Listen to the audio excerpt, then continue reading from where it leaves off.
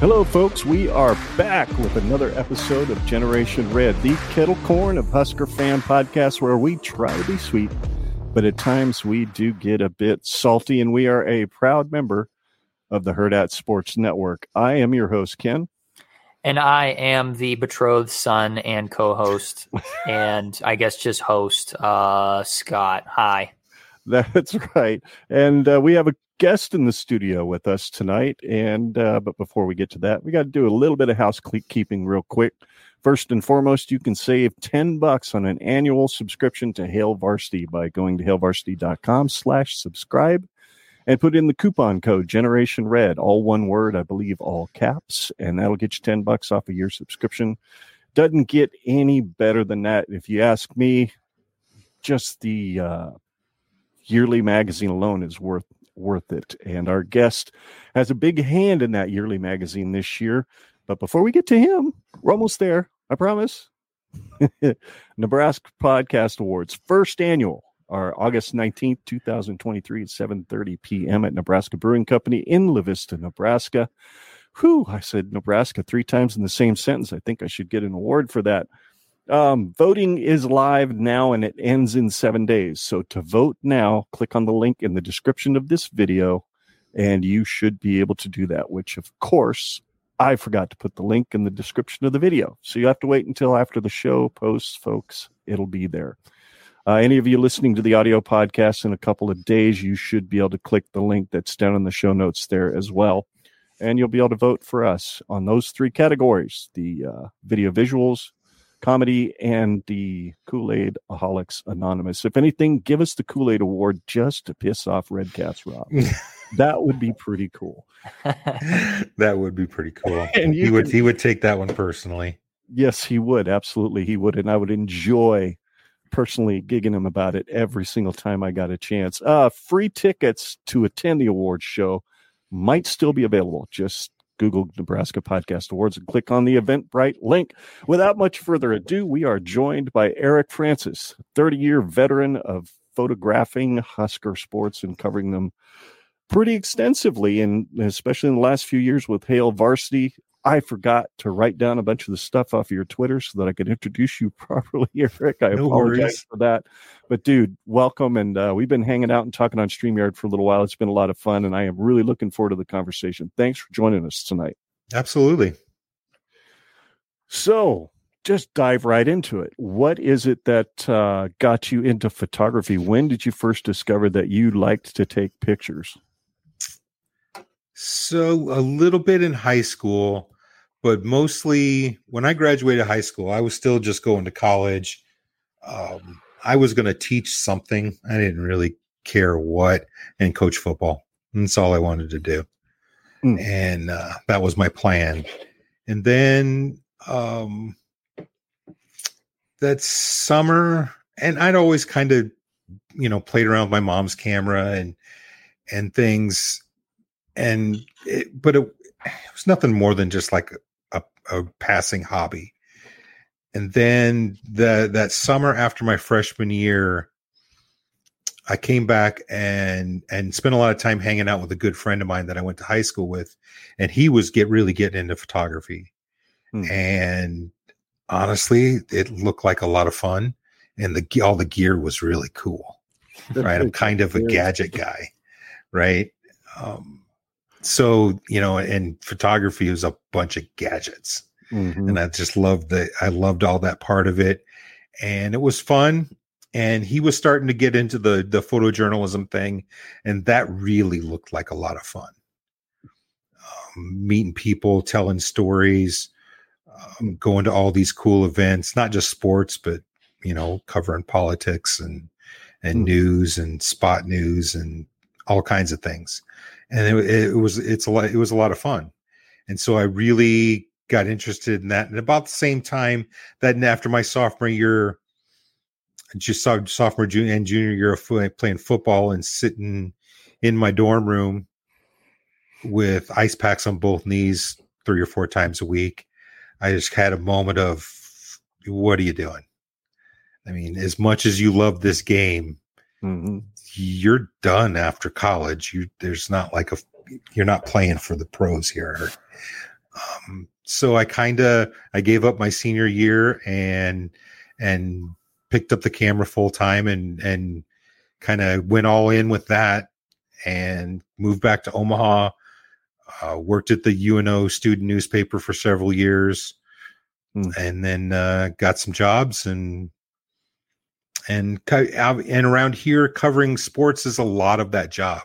Freelancing for the World Herald and the Associated Press. A lot of it was shooting sports. And over time, I just kind of started to realize that I'm not half bad at it. And just kind of went with it. Did you have like this might be a kind of a dig into your core memories here a little bit, but did you ever have like a moment when you were like in the initial stages of kind of exploring around with the photography thing with different cameras, and you said you're a gearhead and all that stuff, but did you have like a moment where you got a gallery of just awesome photos and you're looking at them at, maybe it's an event that really intrigued you or something, and you just kind of sit there in your room or in your studio or wherever you're at, and you're just looking at these photos and you go, I really want to do this. Did you have that moment? Is it still like, do you have that maybe ingrained in your memory at one point? There wasn't like a singular light bulb moment. Like what you're going after. There wasn't a moment when it just, for me, it just kind of evolved in that there was more sports, and I started to get pretty decent at it. I suppose the closest thing I'd come to, learning photography is just like anything else. It's just it's a skill set that you dive into and you give yourself over to if you really enjoy it. But I covered the College World Series for 25 plus years for the Associated Press mostly. And I started to realize some things through that process is when I started to realize some things about myself. And I had kind of what I called a Zen moment, baking in the sun out at Rosenblatt, or maybe, it was probably still at Rosenblatt, where I realized that I stopped, because the early part of the career was trying to learn it and, learning from your mistakes and chasing that last mistake you made. And I had kind of a Zen moment. It was kind of a light bulb moment where I realized to just if I missed a photo, because you're going to miss them all the time, right? Even the best shooters in the world miss stuff all the time. And I had the Zen moment where I realized to just let that go and stop chasing the last mistake I made and keep looking for the next one, and then I start to realize that, man, that's kind of a metaphor for life as well. Right. Yeah. True. Stop chasing that last mistake, learn from it and start looking for the next one. Otherwise you're going to miss the next one too. Yeah. Because you're still being haunted by the last mistake you made or the last thing you missed. And then once I made that, it was almost like a light bulb transition. Once I made that mental shift, that's when my work really took off. Really, really took off. And I started to realize also through doing College World Series and some of the Nebraska football things that I kind of get better the more the game matters. Like early in the weeks of the covering College World Series games, I wasn't fully engaged and I might miss something and who the hell cares? But as the week would go along and games started to matter more and more and more, I started to miss less and less and less. Right. In fact, one of my favorite stories from that time was actually the other staff photographer partner at the magazine, John Peterson, used to work the College World Series for other organizations back then. And one day he was sitting behind me and I don't even remember what it was. Something happened boom, boom, boom. We make the picture, and I'm looking at it at the back of the camera, and because he's over my shoulder, he can see my camera. And I just hear from the back, he says something to the effect of, "God damn, do you miss anything?" And I'm like, "Yeah, I actually miss a lot. The problem is now when I miss something, I don't care."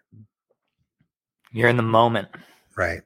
And Moment the more the moment matters, the more you get dialed into, the more I seem to get dialed into it. I don't know if that's a residual of being an athlete for all those years or what it is, but the more it matters, the more I'm focused in. And ironically, COVID put a huge spotlight on that for me, because now all of a sudden we were shooting sports in empty arenas, in empty Memorial Stadium. This is the first time I'd ever shot a football game in Memorial Stadium when there was virtually nobody there. It's first for everybody. Right. I mean, yeah. I'm 40, 50 yards away and I can hear the center making his calls. Wow. Right. It's that quiet in there. Wow. Oh, man. And I found myself struggling. Oh yeah. For half of that season to focus and to do my job. And I realized that my entire career, I had to learn to focus through the energy of 90,000 people. Because when you're down on that field, all that energy is focused on that field. So you can't help but absorb it and feel it and have that. And I learned throughout my career to focus through that, just like the athletes do. Mm-hmm. And then all of a sudden it was gone. And I had nothing to focus through. So it felt a little more than a little disconcerting for a while. I have like another kind of off the cuff, off the outline question, just because I find photography very intriguing. It's always something that, even with just my iPhone, I don't have any fancy cameras or anything. I just usually rely on my phone. iPhones and whatnot. do a great job. Oh, they do. They do. I love taking good photos just because they capture a good moment. And I notice whenever I'm taking a good photo and I look at it, I'm like, that's a damn good photo. When I reflect back on it, I realize that a lot of it's mostly just intuition, like that I know what looks good in my mind's eye. So then I take it with a camera and hopefully it reflects what I see in my mind. Yeah. With you being a sports photographer, obviously there's a lot of focal points. The guy who has the ball is usually where you're pointing the camera.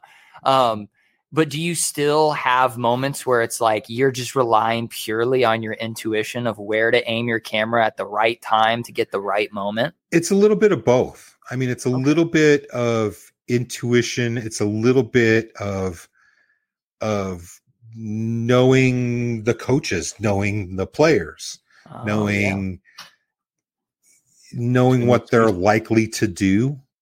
And you can kind of increase your odds if you have an idea of what they're likely to do, just like what a defensive coordinator would be thinking, trying to anticipate what they're going to do. And you can put yourself in positions to do that.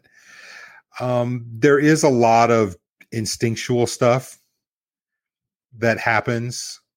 Like that shot from Rutgers that I think is in the slideshow we'll touch on later. That was purely an instinctual moment. I don't even think I got the camera up to my eye in that moment. It was purely instinctual. But that's, those are the kind of things that happen after 40 years of refining your craft.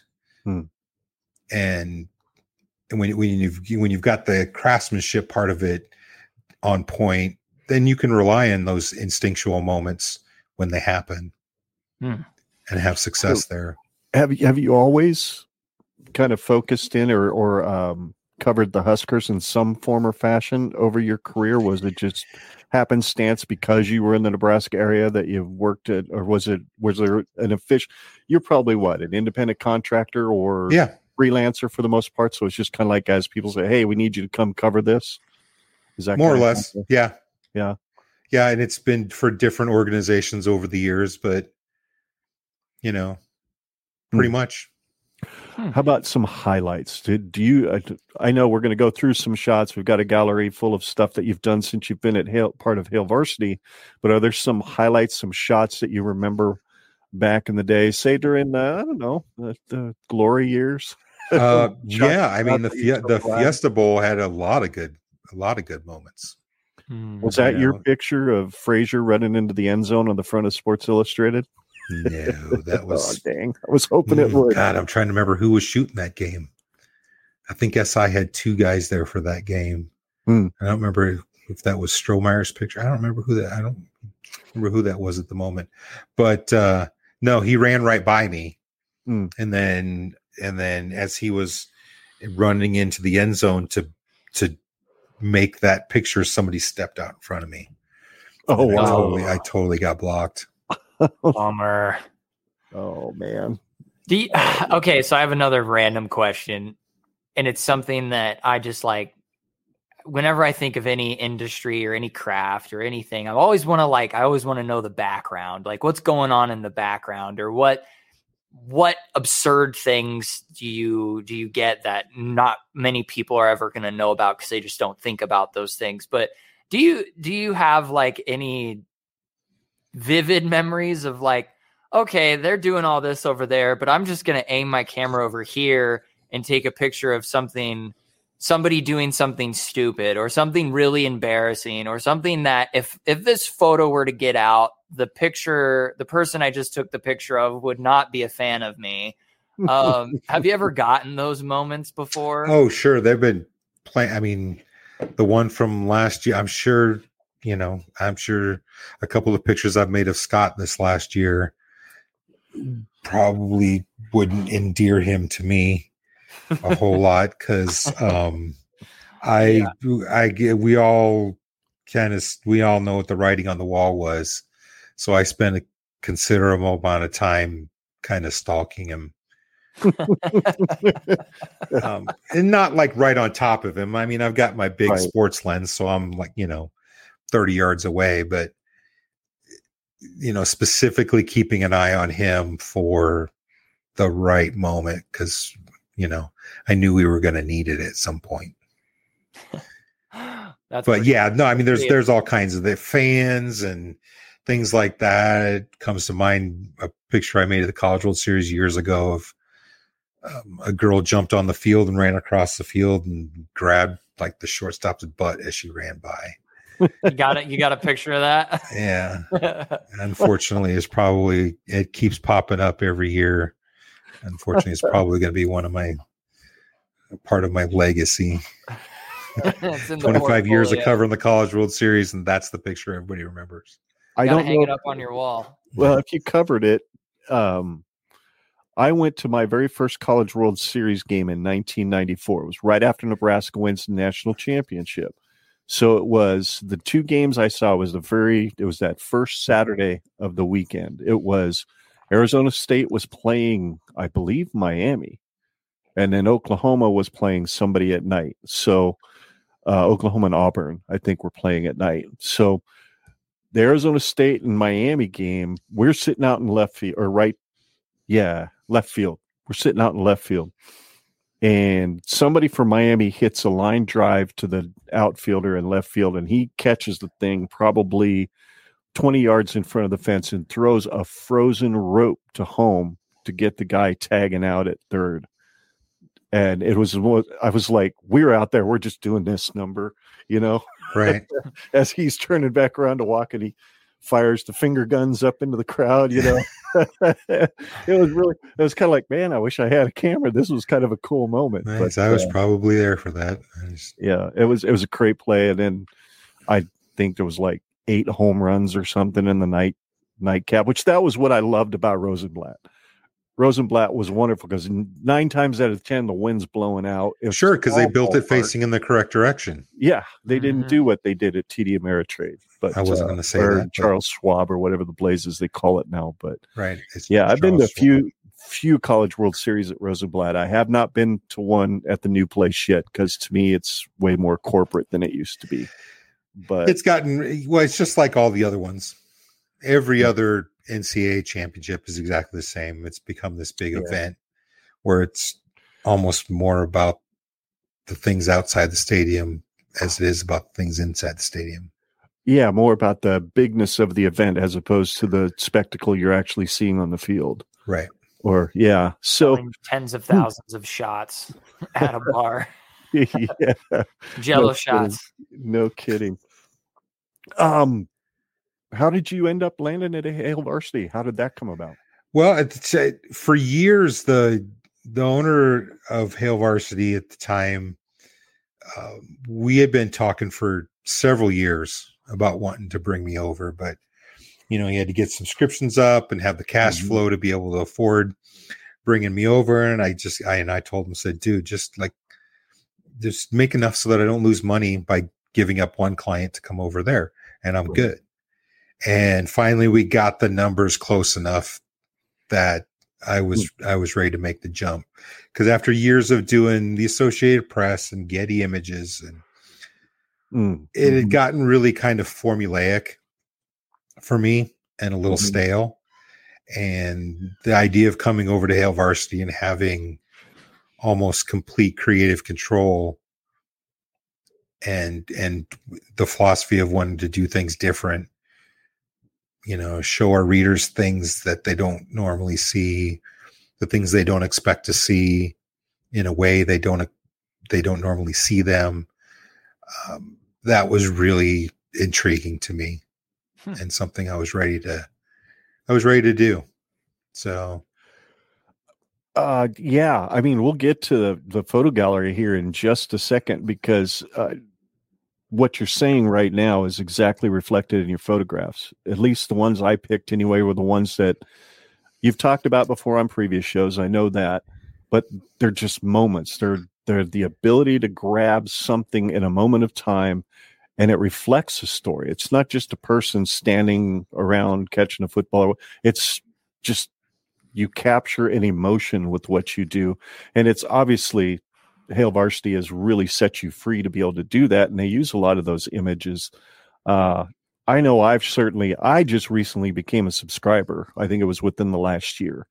And just being able to you've missed a lot of good stuff then. I know. I know. But it was, and just looking through the photos. I mean, sometimes I don't even read the stories. I just want to thumb through it real quick just to see all the different photos. See, that's the best compliment ever. They're amazing. And then, of course, I go back and read the stories, because, nobody buys a picture magazine just for the photos when they were a kid, did they? I did. I have shelves full of books back there that have very few words in them. Yeah, there you go. Oh, speaking my kind of language. Yes, sir. Yes, sir. So let me see if I can get this darn slideshow to work. Oh, that's right. I exited out by accident before we went live. Oh, yeah, you're going to have to add it.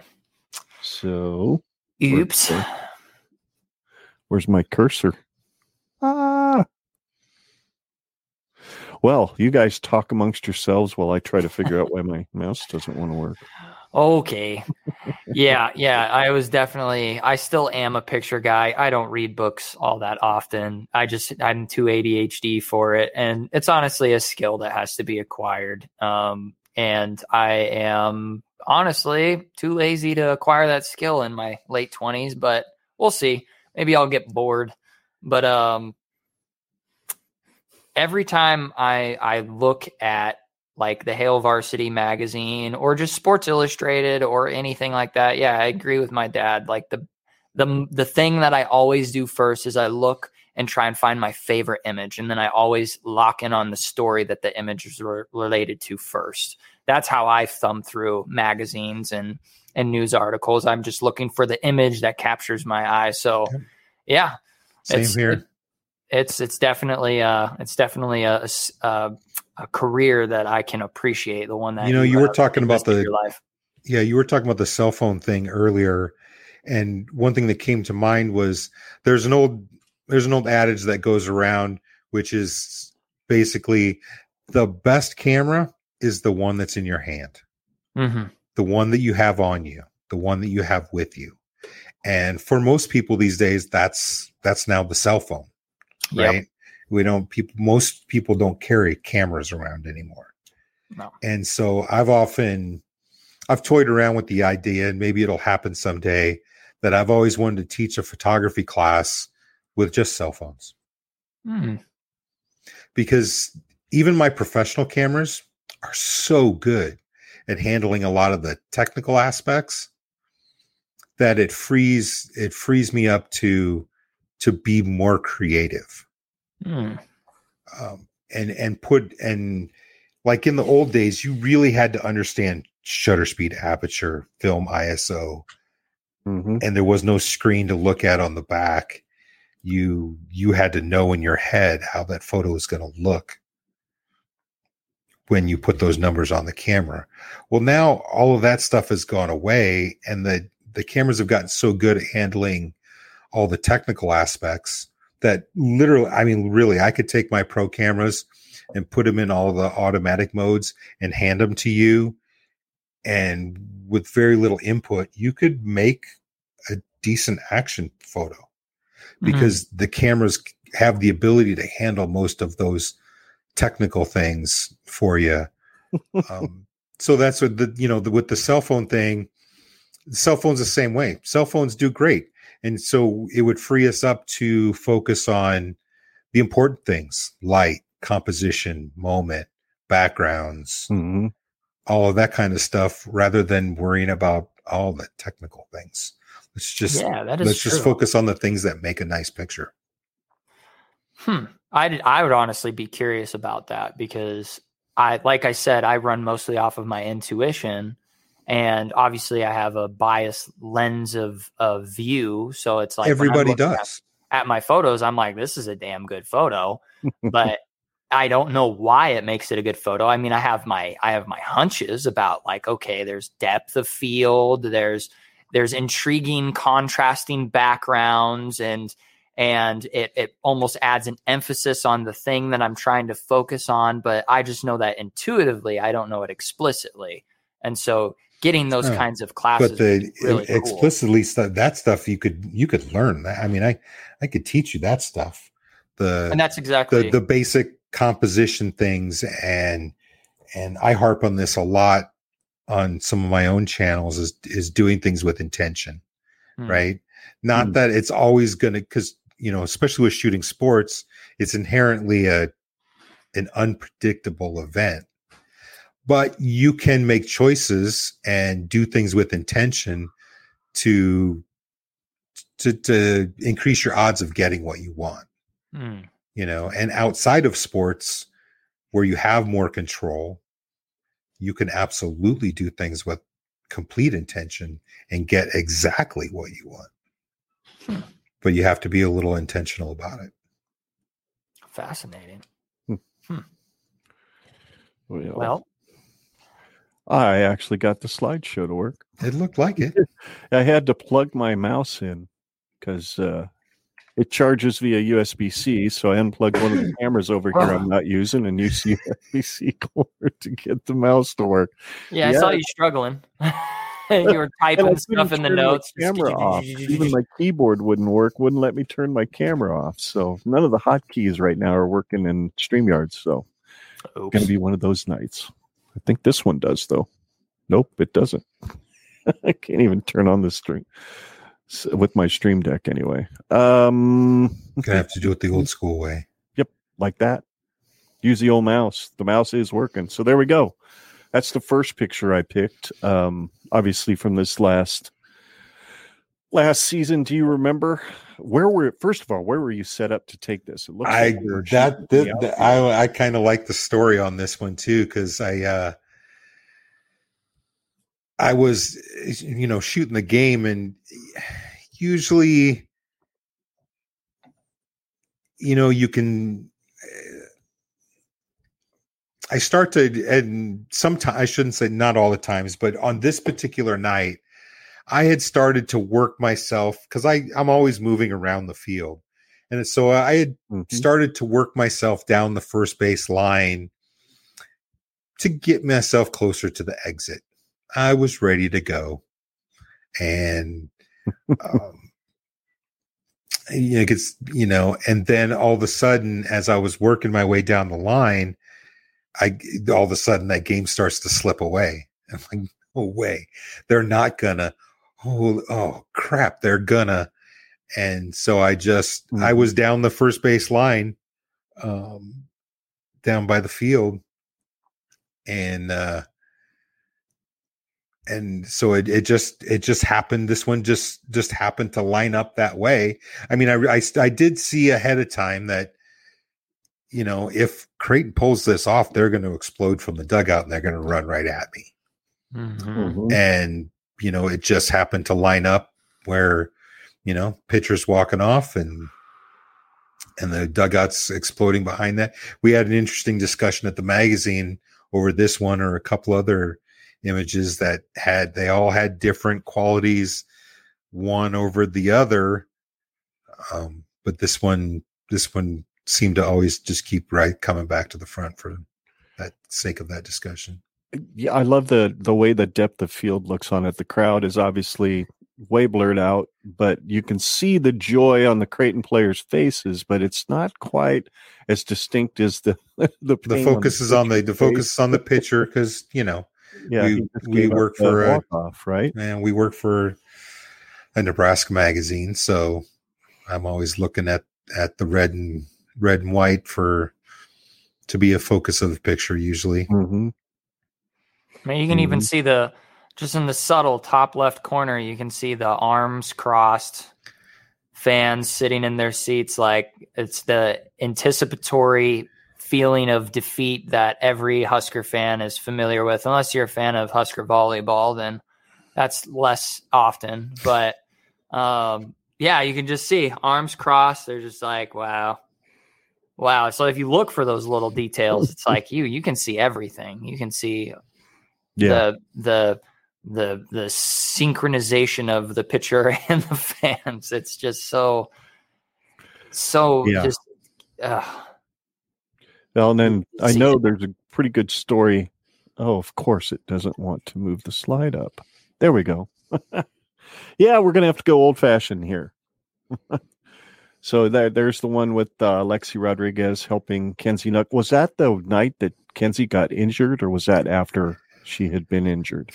I don't remember. Yeah, now I'm not 100% certain. I think because she got hurt early in that match. Okay. I think this was the night. Okay. But again, I'm just walking off into the tunnel to go back to our workroom to start working up photos, and something made me just like turn around for a second, and I see them coming at me. This is one of those instinctual things you were talking about earlier. And I literally, it happened so quick. I just grabbed a camera, pulled it up, fired off a few frames, and there it was. And then, lo and behold, as the rest of the season, transpires, we've realized that was losing Kenzie was huge, a big impact to the team. Yeah. And it was a pretty pivotal moment. No doubt about it. Let's see here. There we go. Yeah. Now that's I love watching this kid play, and he obviously absolutely loves to play, right? Right. I mean, the joy that he exhibits in this is just beautiful. Absolutely. It's such a great, again, you probably were in the moment, or maybe were you set up waiting to see this, or was he literally pointing at you? No, he wasn't literally pointing at me. I think he was just making the finger guns because he was shooting lights out as usual. Yeah. So I apologize first and foremost to the folks who are listening to the podcast after the fact. Oh, yes. Get to see these photographs. I apologize. Well, they're going to have to go back and find it on go to YouTube, on YouTube. Subscribe to Generation Red on YouTube. Shameless plug. And fast forward to about 30 minutes, and you'll be able to see these photos that we're talking about. They're worth going to YouTube and checking out. So moving on. This is a photo that I picked because it describes anything particularly dramatic. This is because Scott and I were sitting with our wives about 2 sections over to the right and about 4 rows down for this Georgia Southern game. So this was more of a. So you recognize the view. I recognize the view. I love that. Is my favorite place in the whole stadium to sit, is up anywhere. It's kind of my preferred go-to sunset spot now these days. It's so beautiful up there. Yeah, I mean it is. You can pee whenever you want. You can eat whenever you want. And there's decent bathrooms up there. That's beautiful. Yeah, you're just a mile and a half away from the field. Yeah, that's all. But you can see everything. That's the thing. You can see the holes open up. You can see the passes in the air. You can see it all. True. And in some ways, I think it's a better perspective on what's really going on the field up there than it is, say, in the end zones. Yeah, I think I gave up almost the entire second quarter to make this picture last year. But it's worth it. And it was perfect. It was Georgia Southern. I mean, they're going to win that game. At least that was my, obvious thinking at the time. And they did, but, so I figured it was worth to go up there and because we don't get the evening game at sunset with a nice sunset. Everything seemed to be lining up that night. And so I told John, I said, I'm going to go, hang out in literally behind the last seats in the stadium. Yeah. To see if I can make a picture worth looking at. So you did that. It's so beautiful up there. I especially like you said, with the sunset going down behind West Stadium, just doesn't get much prettier.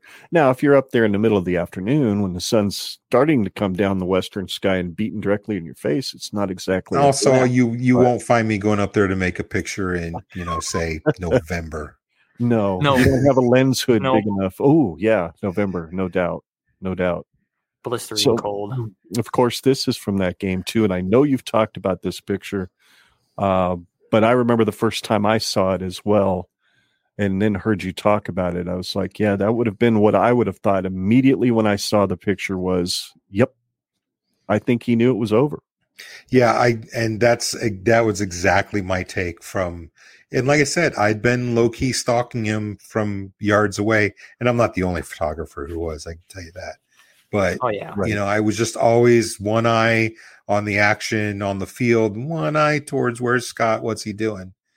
And when I saw this go through the camera, and I saw it in the moment, I thought, okay, that's a cover candidate when the time comes, because we all knew it was coming by this point. And it wound up making the cut for the cover, but it just kind of says everything to me. It's like that was the moment he realized it's over. Yeah, at least that's what it feels like. That resigned look on his face, like, I'm not pulling this out. It's not happening tonight. His players are standing quite a ways away from him. He looks kind of like a man out on an island, really. So, next slide, if I can make it work. There we go. There's the one you were talking about earlier. The one where you just threw your camera up and hopefully you got it framed, even though you didn't quite get it up to your eye, right? That's there at Rutgers. Right. And that was that, late in the game, right after a turnover. And that goes back to what we were talking about earlier, where, most offensive coordinators after a turnover within shot of the end zone, pretty good chance they're going to take a shot, because it's a good time to get to capitalize on momentum and try to take a kill shot. So, I had positioned myself in a place where, if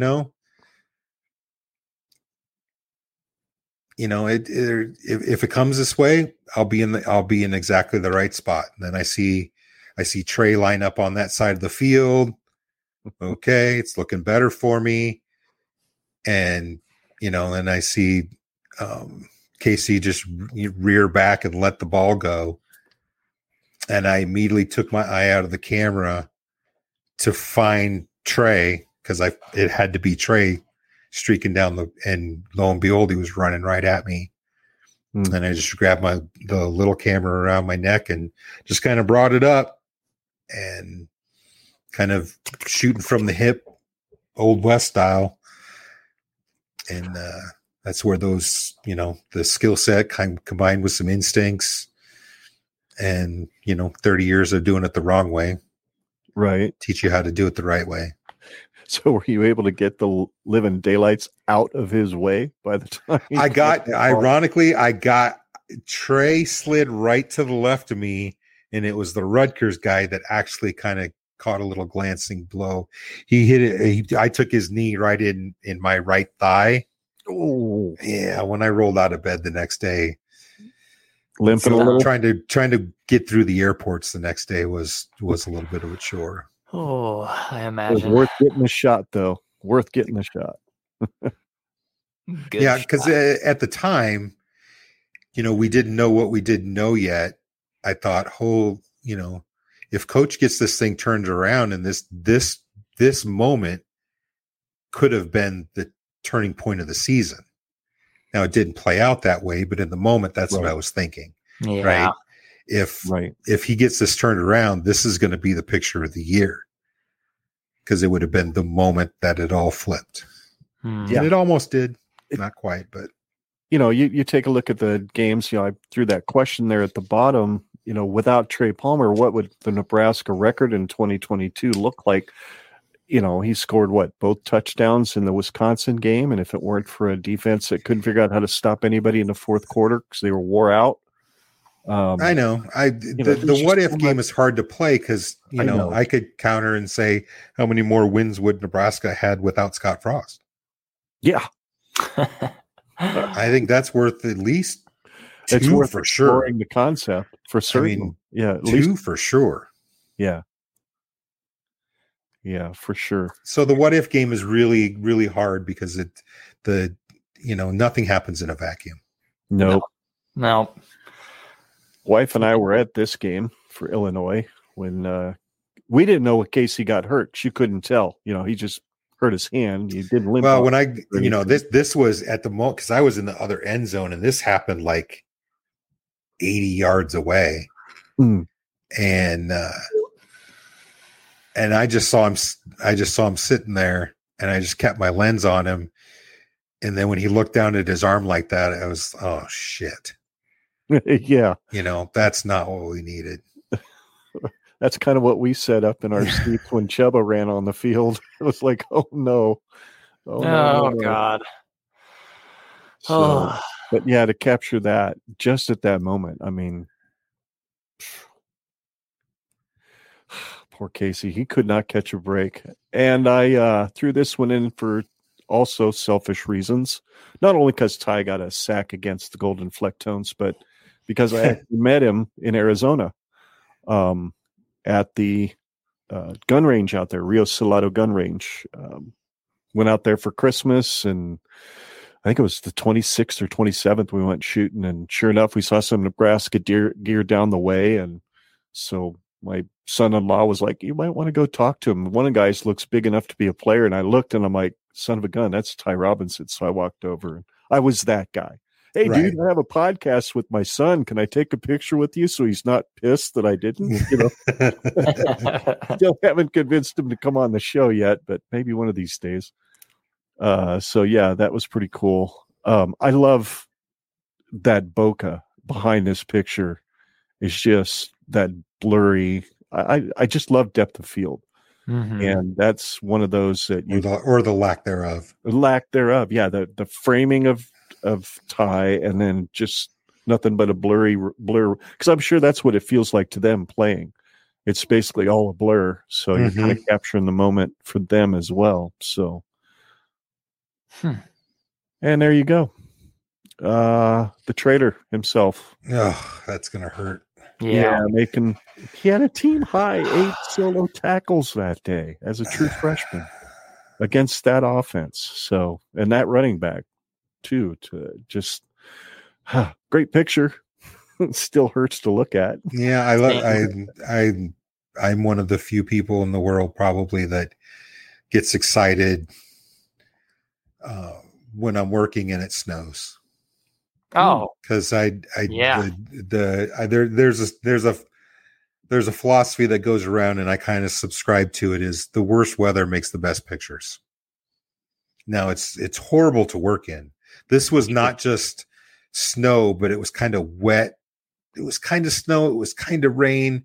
It was just wet and cold and miserable. It was no fun working this game last year in Michigan. Mm. But as long as it was snowing, I was excited. Oh, sure. Because get some good photos. That's the only way you get images like this. And without the snow, it's just another football picture. Just adds another element to it. No pun intended. Yeah. And then that game, we were there. Coldest game I think I can remember being at, as far as it was so cold. Yeah, Garrett was. We've talked about this photo a couple times.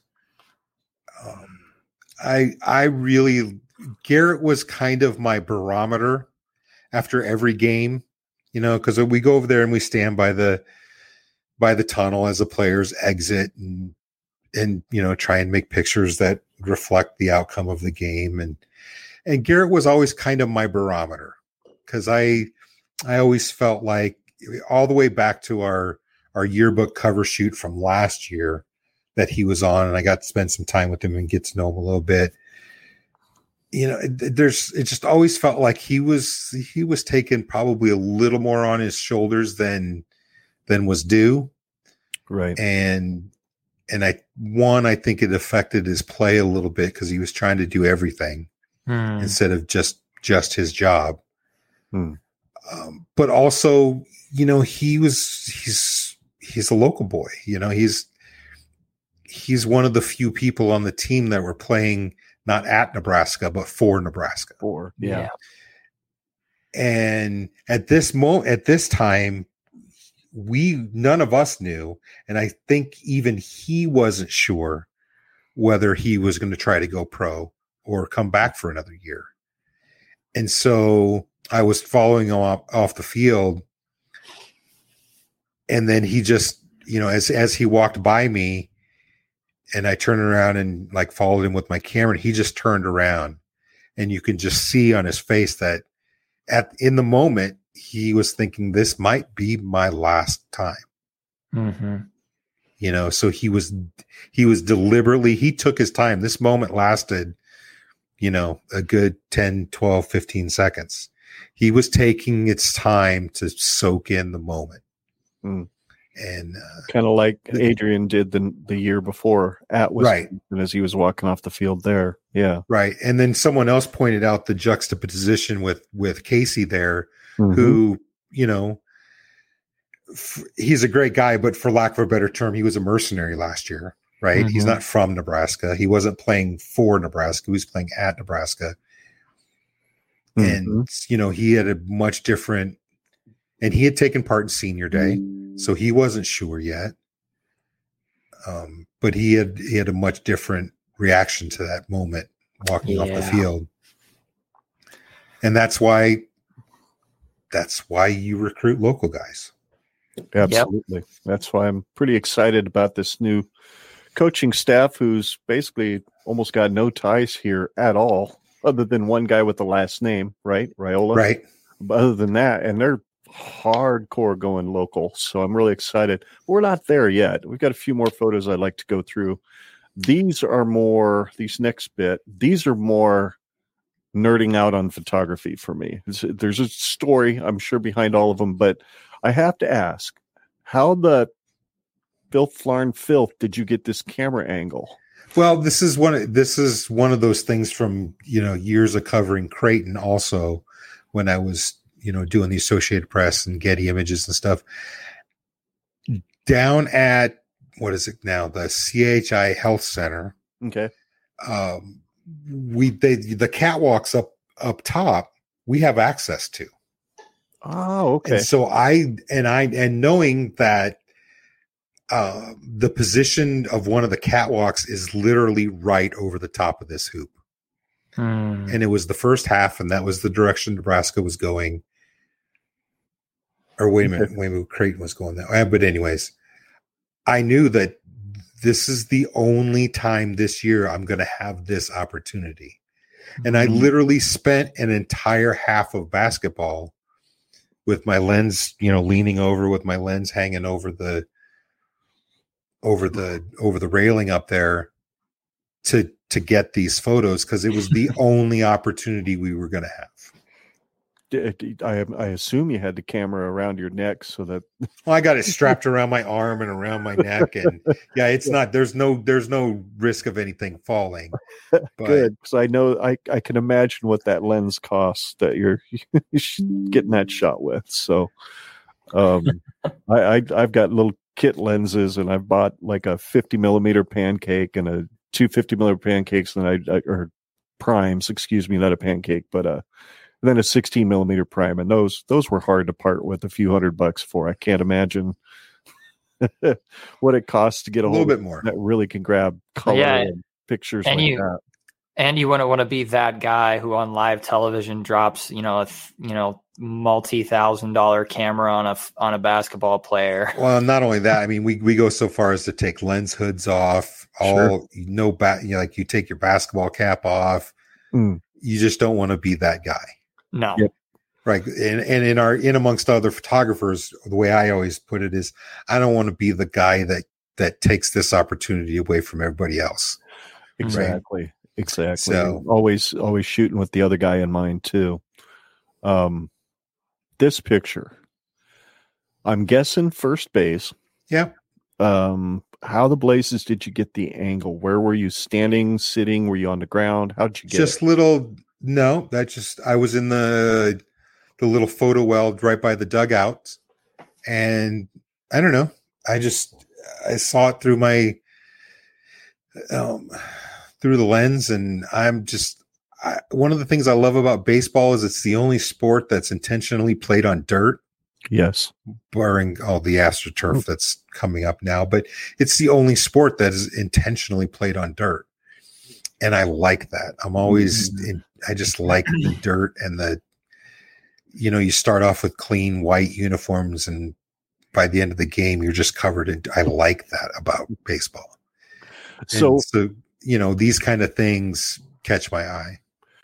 What lens I assume you use more than one. This would have been my 400, probably with the teleconverter on it.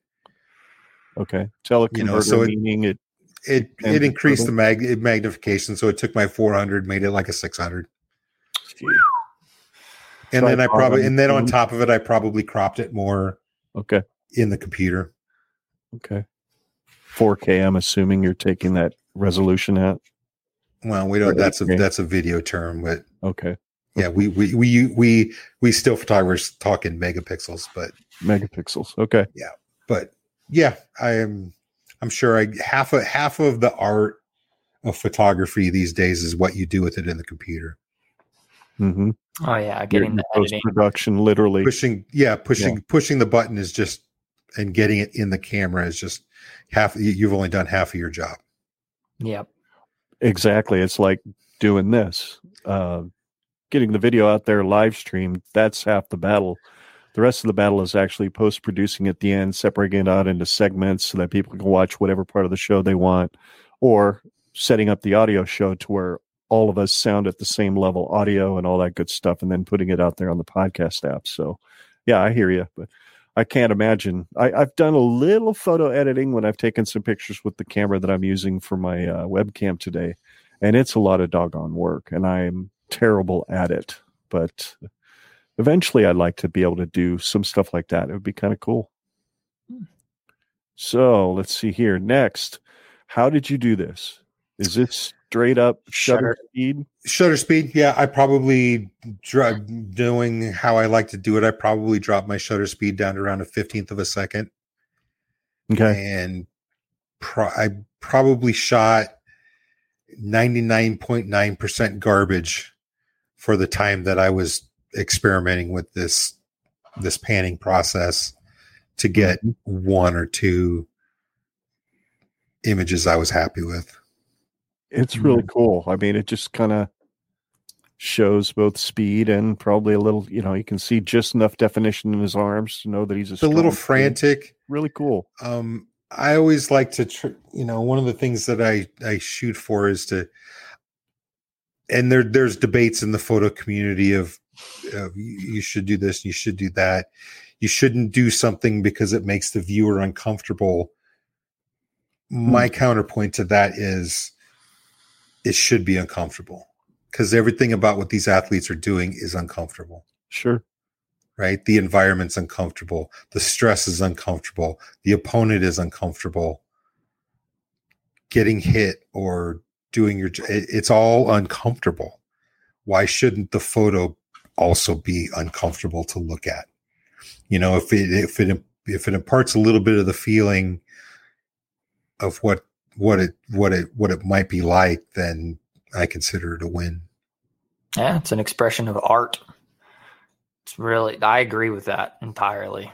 That was the first thing that I thought of when I saw this photo. Was it's capturing the gristle of the moment. Like because I mean, when the football instinct it's an instinct. Everything else is a blur. And so their experience is not high definition. So why not have a photo that is also capturing the almost low resolution experience that they're having? Right. Mm-hmm. I love it. Well put. I think these next few are actually black and white. No, my career started with black and white film. So if you pour through my Instagrams, you're going to see a lot of black and white. I did. I went through your Instagram. I love black and white. A lot of cool stuff for sure. This one struck me just from the sake of these young fans are enjoying cheering. Do we want to let them in on the joke? Men's basketball is really hard to watch a lot of the time. Not all the time. Maybe I know. Could be. There's Keisei. Keisei just drained one from half court. Yeah, I don't remember. I just remember it's just another one of those things. I turned around, saw it, went and took a couple frames, and then turned back to the game and pouring through it post edit. Yeah, it's kind of cute. I kind of like it. There's nothing super special about it, but sometimes there's an intangible capturing a moment that they truly, truly enjoyed. And just, it reflects that for sure. Mm-hmm. So this again, probably be your 400 on your lens. And no, this was right over my shoulder. This is probably just like my 135. Okay. Because I was standing in the tunnel back there shooting what was happening in front of me with the 400. So from where I was standing, this probably would have been way too close. Okay. For the 400. Yeah. Next one is what first of all, Jesus. The gymnast having that kind of form and precision to make his body shape like that and look like that from that angle is just, and then the shot itself, getting it. I imagine you're in burst mode, probably shooting 30, 40. Everything's in burst mode. Yeah. Okay. Yeah. So, chalk is just so cool. Yeah. And that, this is the thing that I like about this one is this comes back to something that I harp on a lot: intention and watch your backgrounds. I intentionally saw this potential for this to line up where it would say Nebraska, and I just always liked the way the chalk comes off the hands in gymnastics, and I liked it in black and white. So what kind of shutter speed would you be using to cap? Well, that's inside Devaney, so I'm probably at 1250, maybe 1600th of a second max. Maybe. Yeah, that probably sounds about right. But yeah, I was probably, if I remember correctly, I was sitting on the floor with my camera also on the floor using a little flip screen on the back to line it up to get this angle where I could get the Nebraska in the background right where I wanted it. Nice. Incredible shot. Absolutely. And to finish things up, sentimental one for me, for sure. Yeah, it was sentimental for me too. Number one, let me just ask, how did you get such a nice tight shot? Where were you sitting or set up? You were obviously probably not standing. Well, when they did this ceremony, did they do this after the first quarter or after the third quarter? It would have been halftime. Did they do this one at halftime? Yes, they did. The ceremony for the locker room, or was it just this was the whole brought Frank back? Yeah, that was at halftime. Yeah, that was because that was a longer thing at halftime. Well, I had seen that John had positioned himself front and center from the whole like normal ceremony.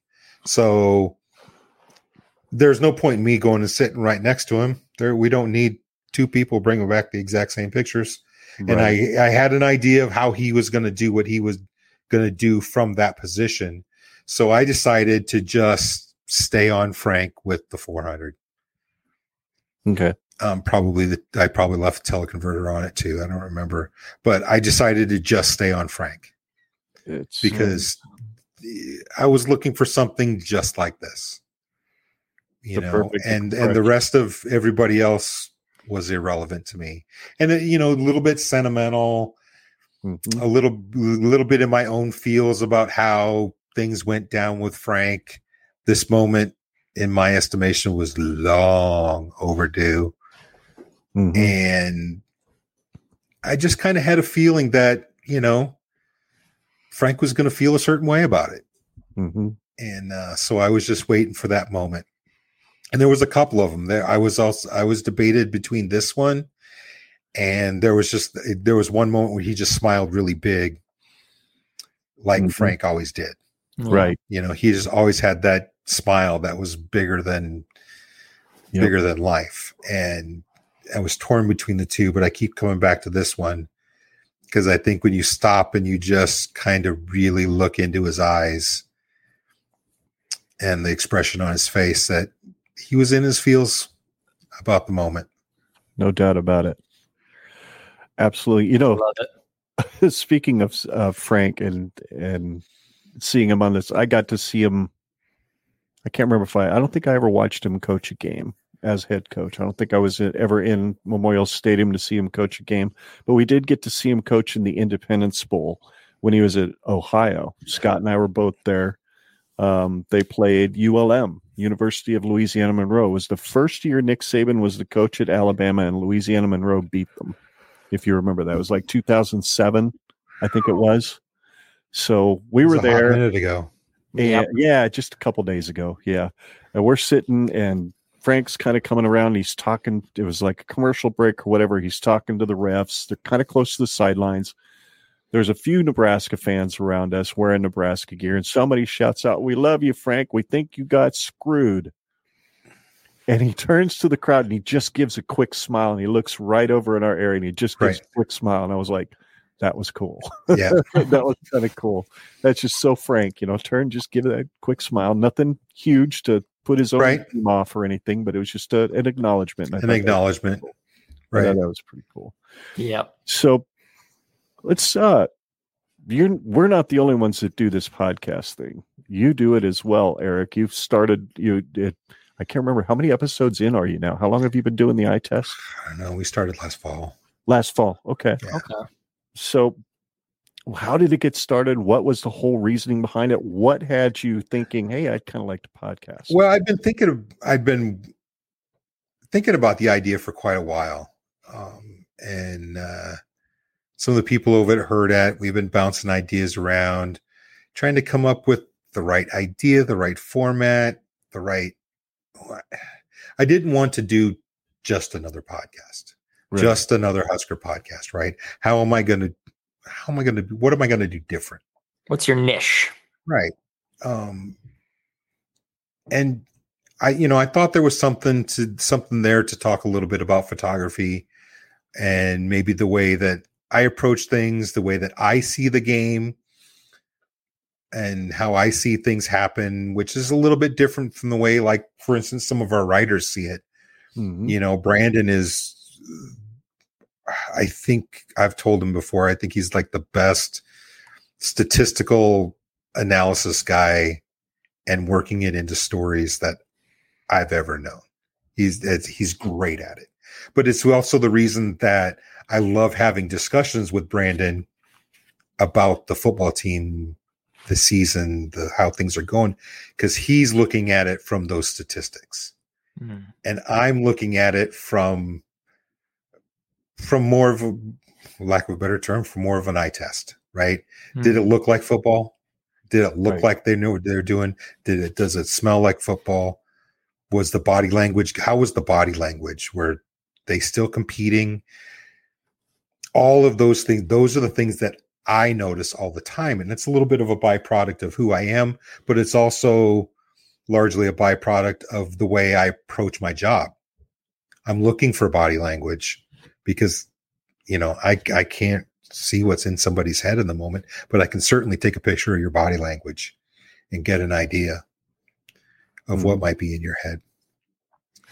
And so those are the things that I'm always looking for. So that's why I like having those discussions. And while Brady and I were on the road a lot last year, spending a lot of time in hotel rooms together, we just kind of realized one night, as we had spent 2 hours talking about the football game that we had just covered, that I realized in the moment that, holy crap, if we had been recording this, it would have been a podcast. Why don't we just do this?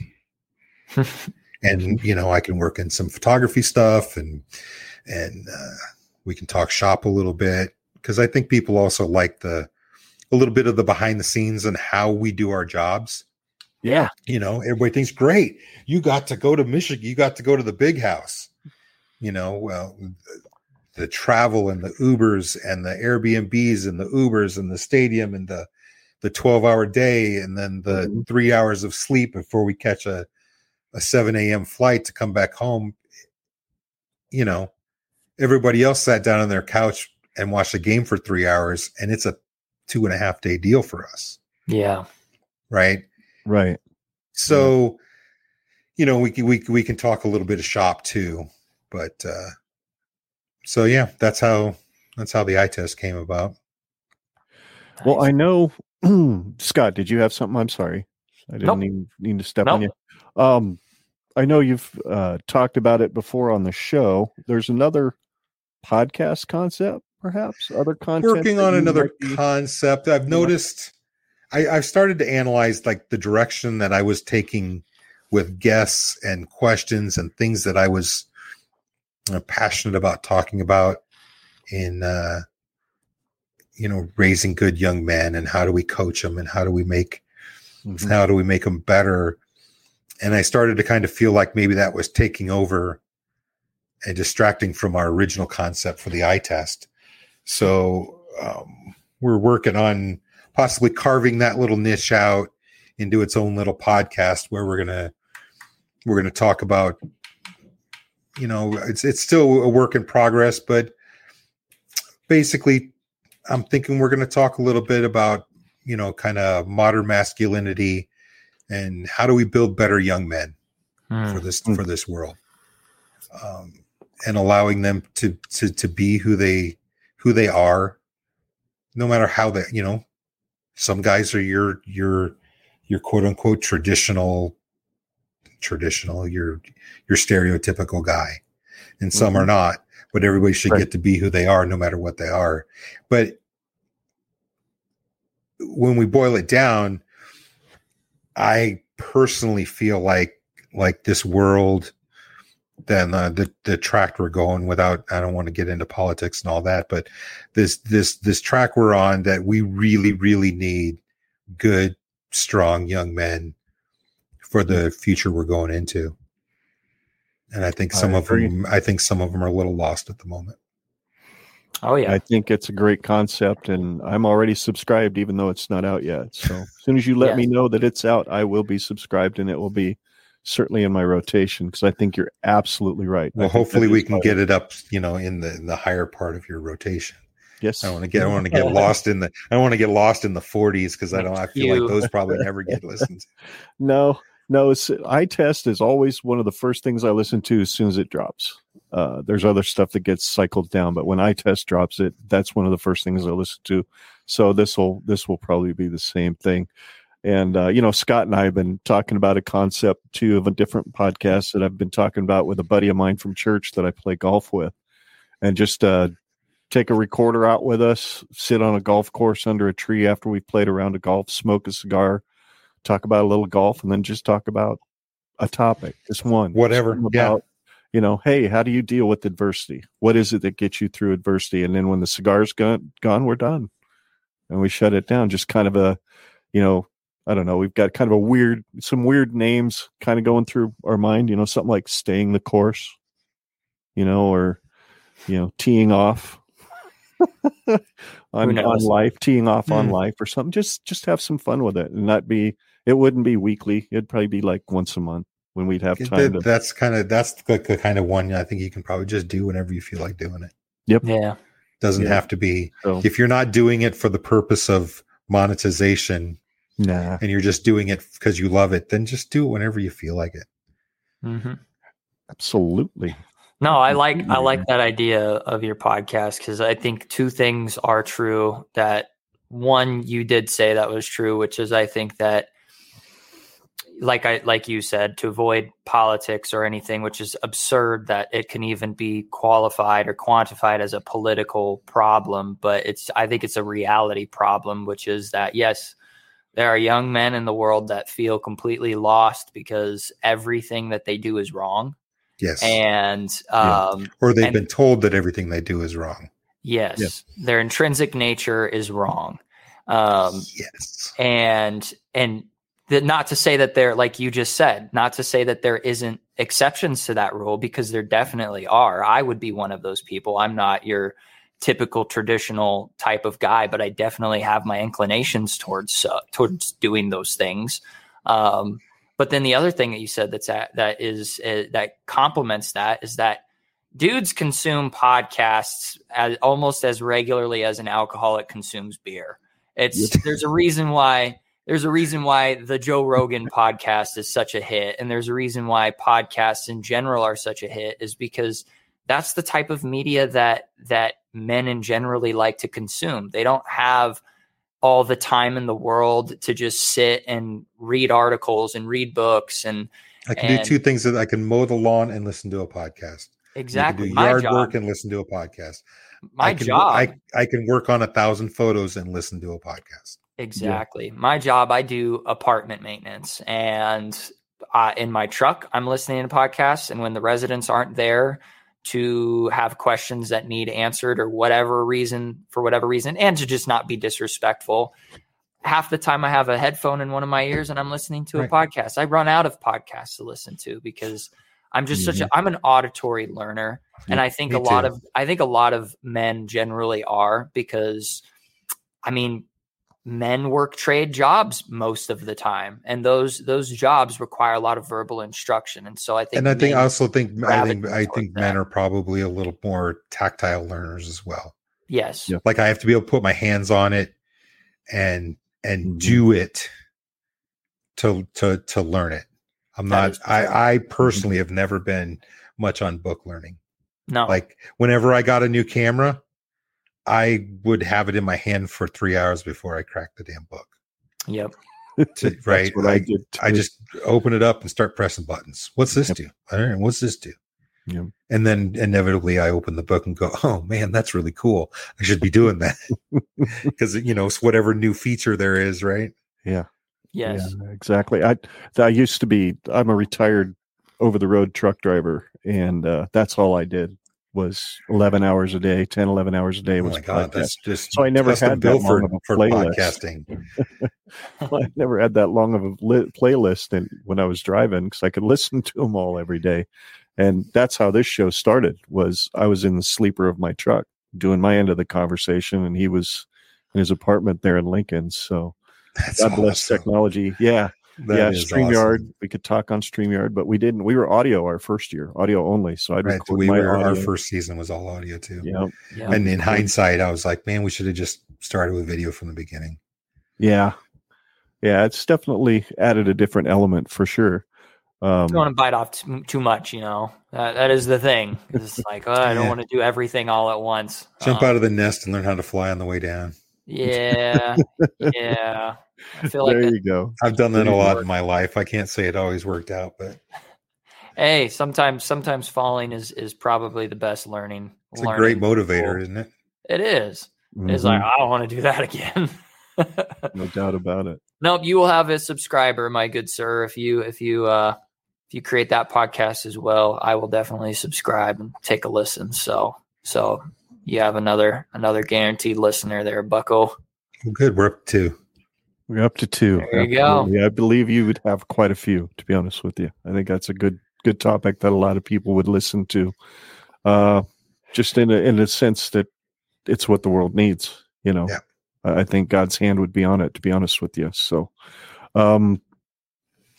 let's see. You got to do a photo shoot not too long ago for the yearly for the yearbook, the Bible, if you will, Hail Varsity's Bible, the football preview, preview, yeah. And you sent me this little video, and I'm just going to throw that out there for folks to watch. Sorry to all the podcast listeners right now; you're just going to hear the music, but it's good music, so. Hopefully they.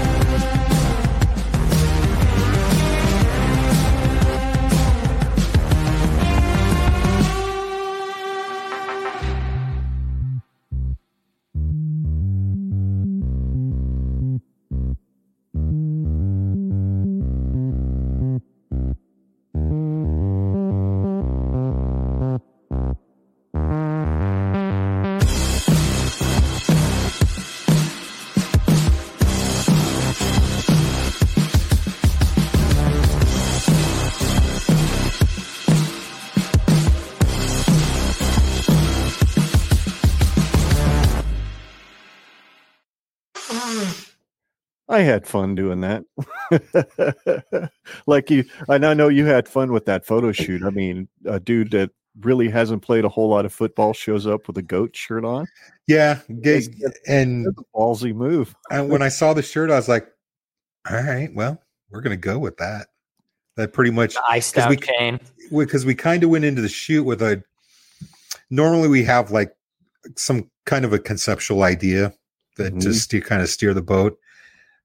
We went into this one not knowing how much time we were going to have with them and all of that, kind of loosey-goosey. And it was kind of, all right, Eric, go see what you can do. And so I went in completely open-minded to just, I don't know, explore the light in the underneath the stadium there mostly and just see what we could do. And he walks in with that shirt and I went, all right, let's do it. Let's go. And it was a lot of fun. Gabe's a good guy.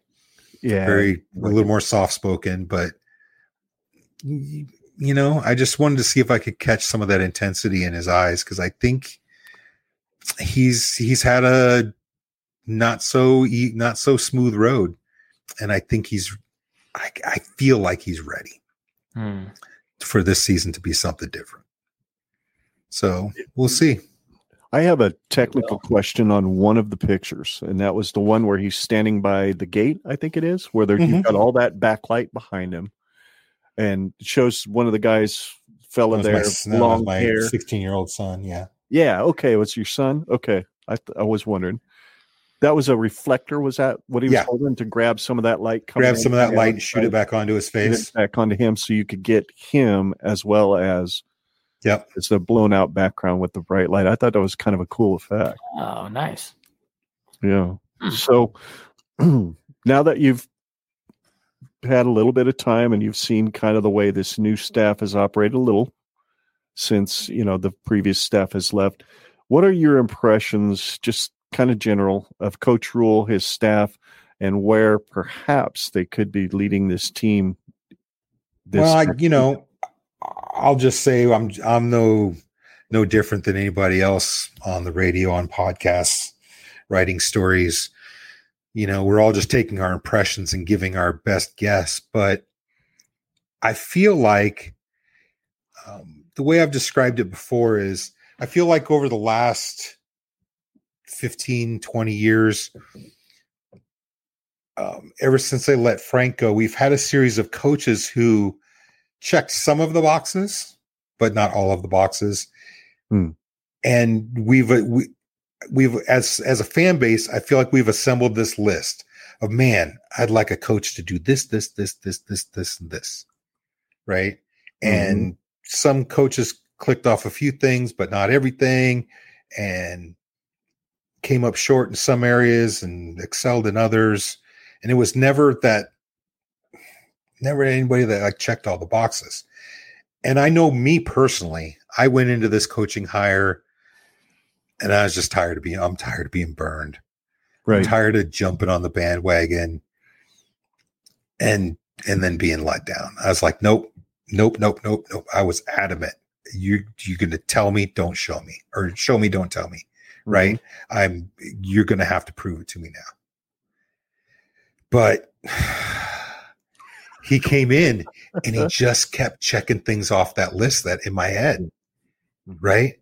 He's doing this, his organization, he's the adult in the room. He's recruiting, he's this, and he's out in front. And he's, by all accounts, he's the same person that we see as the public or media as he is behind the closed doors. And he just keeps checking all boxes. And then one day I just realized that, God damn it, I'm on the bandwagon again. But yeah, it feels different. Like the past several years when Scott got hired and we would go to, the couple practices that they would allow us into, it almost felt like they were forcing the excitement a little bit, not just the coaching staff, but the players. Like they were kind of in fake it till you make it mode. And this is just one example, but when we got access to practice in the spring, I gravitated over towards the offensive and defensive lines because I think that's where the season is going to be determined. Yes, sir. And I wanted to see how they were approaching things. And there wasn't team wide, and then on a micro level with just the line, there wasn't a lot of, like, I won't say unnecessary, but there wasn't a lot of extra hyping each other up. They were just working. Just working. They were just doing the work. Coaches coaching, players playing, working on getting better. And I like that. Especially in that position, right? You just work and you get better, and we'll let the play on the field decide whether we get to jump around and be excited. And we'll see. But I think, and maybe I'm being a little optimistic because I'm born and bred Nebraska. I want them to be good for lots of reasons. As a fan, as a media member that covers them, I want them to be good. But I think, everybody seems to be making 6-6 kind of the over-under number, right? 6 wins is kind of where everybody's setting the over-under. Mhm. Some at 5, some at 6. I think they could very easily be over 6. Just by coaching. And I alluded to that when we started this podcast tonight, when we started talking, that, just different, better, more involved, intentional coaching is going to account for a couple more wins. Yeah. Just that alone. Yep. Yeah. Right. And making, the right decisions, don't onside the kick when you're done, when you're up. Little things like that. Right. I mean, but, we laugh at it, but, because I've seen some things lately where people are like, I've seen a couple of things where people are like saying they'll be lucky to win 4 games this year. Mhm. And I struggle with that because that's only if you believe the team the last couple of years, talent-wise, was only a 3 or 4 win team. I personally don't believe that the last 2 seasons that the talent on that team was only worthy of 3 or 4 wins.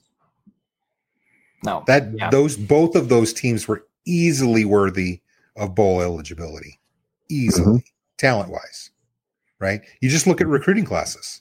Mm-hmm. And they should have been at least that good. So, and there's been some change on the roster, but I don't think it's taken any huge steps back that's going to account for they'll be lucky to win 4 games. I just don't see it. I think they're going to be better than 6. Yeah, I don't see it either. I think at least 6 is, in my mind. As you were talking, Eric, a thought crossed my mind. We used to see during the years that Frost and company were in town, they'd all wear those day-by-day shirts. The coaching staff. Every time you turn around, they had a day-by-day shirt on up at the podium, but they never got better and better. That's because they wore the shirt, but I don't know that they actually believed it. Now, or embodied what day by day actually means. Day by day means you're doing the work. Yep. Not just the players doing the work, but the coaches got to do the work. Yeah. And that's a top-down thing. Mm-hmm. Right? You just got to put your head down, do today's work, and get 1% better. You get 1% better every day, you're golden. Yep. So it all starts here in less than, what is it, 50 days now? Yeah, I think we're right at about 50 days, aren't 50. We? So, yeah. Sheesh. I'm ready. I'm ready to hear the band and the fans and to hear even after 30 years, still the first tunnel walk of the season just kind of permeates my body. Yep. And you can't help but get excited because I just love college football. I do too. We're going to those first 2 home games, and then also going to Purdue for sure. Maybe more than that. We'll see. But yeah, my goodness, this has been a lot of fun. This has been great hearing your stories, all the things that you've seen as a photographer, literally. Not even through the lens, but just in life. It's been very eye-opening for us and for me, for sure. But we need to know one more thing, just a little something about you that maybe you've never said on the eye test, or maybe somebody at Hail Varsity doesn't even know necessarily about you. Just a fun little quirky fact about yourself. This is our fun fact segment that sometimes isn't so much fun for people who aren't prepared for it. But I told you about it earlier today. I know you did. You did. Come on now, Eric. Bring us a fun fact. Let's see. Oh, that's what I thought of. I got a couple things. Go for it. Behind me here, if I don't lose my. It's got this bottle of dirt. Okay. From the last game at Rosenblatt Stadium. Oh, very cool. Wow. That's cool. Yeah, and my mom got me this little Rosenblatt Stadium thing that she found at a thrift shop somewhere. Wow. And I set that little bottle of dirt inside that, and I've moved it around with me every time I've moved since, because that's the dirt from the last game played at Rosenblatt that I was there for. That is very cool. Yeah. Then cool. I was going to say on a personal level, as a Husker fan, somebody growing up in this town, played football in this state. And since we were talking about Frank, my very first Frank Solich memory, personal memory of he was up at the high school I was playing at, recruiting, doing a stop through, watching film with coach, recruiting a couple guys. And I had just happened to walk into the locker room as they were walking out of coach's office, and me and a couple of the guys, and he stopped and he mentioned my name and looked me in the eye and said, "Son, if you were 3 inches taller and 15 pounds heavier, I'd offer you right now." Oh, wow. You played O-line or what?